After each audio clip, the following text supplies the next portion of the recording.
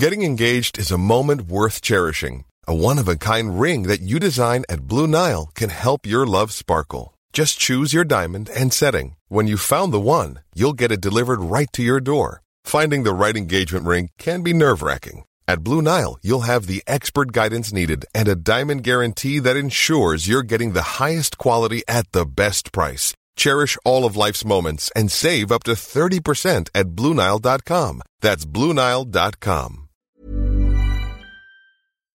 How can seemingly similar cells behave differently? This is a particularly important question when just a small change means that a cell does not function properly. And several diseases might be the result of these small changes at the single cell level. But a cell is a complex system, and some of the important molecules inside a cell exist in very small quantities that can be difficult to detect. To address this challenge, a new tool has been developed called nanotweezers. These tiny devices can extract individual molecules from inside cells. I'm Hannah Levin-Schlogelhofer, and I spoke with Joshua Dell from Imperial College London about these nanotweezers.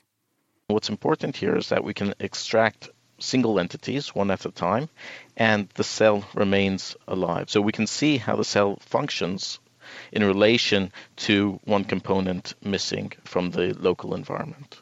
Can you describe what this technique is? So the technique relies on a method called dielectrophoresis, and this is a method which has been around for some time.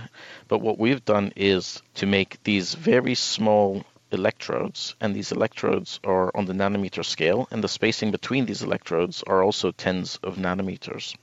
Now, if you take a particle, it could be a piece of DNA, for example, or a protein, and you exert it to a non-uniform electric field between these two electrodes, you generate a very high trapping force. And it's this very high trapping force which enables us to extract single molecules from the cell. Right, so you have these really tiny tweezers, which you could say are maybe 100,000 times smaller than your tweezer that you might find in your bathroom.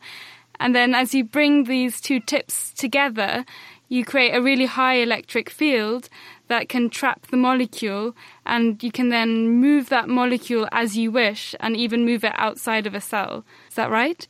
These tweezers are made from glass material with two hollow chambers.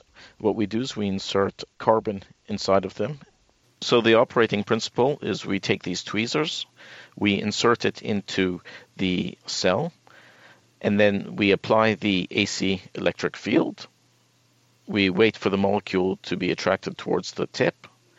And then while the AC field is on, we pull it outside of the cell. And then we take the molecule for further analysis. So you actually poke the tweezer end or the glass tip end into the cell? Yes, it's a very fine tweezer, and the end of the tweezer is approximately 60 to 80 nanometers wide. Right, so because it's so small, that means it doesn't puncture the cell and split it open. Exactly, so it's a minimally invasive technique, and there's minimal disruption to the cell membrane. Can you describe how these nanotweezers compare to other techniques for single molecule analysis of cells?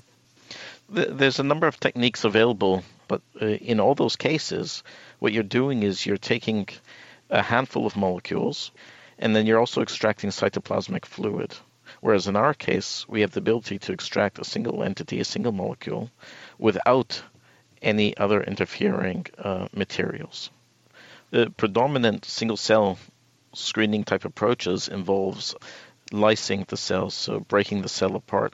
Whereas with this platform, you have the ability to maintain the spatial information. You're extracting the molecule from a very precise location within the cell itself, which enables us to be able to look at time dependence, for example, of cell function.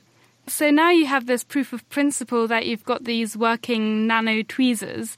What would you want to be doing with them next?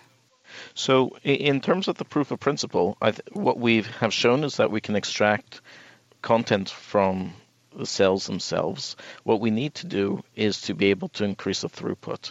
We're in a position currently where we can perform 20 to 30 extractions per day. But to really use this tool to be able to better understand disease progression, for example, we need to be performing biopsies on thousands of cells. So what we have to do is automate the process. And there's methods which we have in place which we're starting to do just that. If I can add, although the focus has predominantly been on extraction of molecules, we can also use these tweezers in reverse, so we can deliver to cells at the molecular level. So we can take genes, for example, insert them back into cells and monitor expression levels over a function of time. What excites me in relation to this work is not only potential applications associated with single-cell, single-molecule type screening applications, but to be able to manipulate molecules and being able to use that in the context of useful applications is very exciting. That was Joshua Adell, and this work was recently published in the journal Nature Nanotechnology.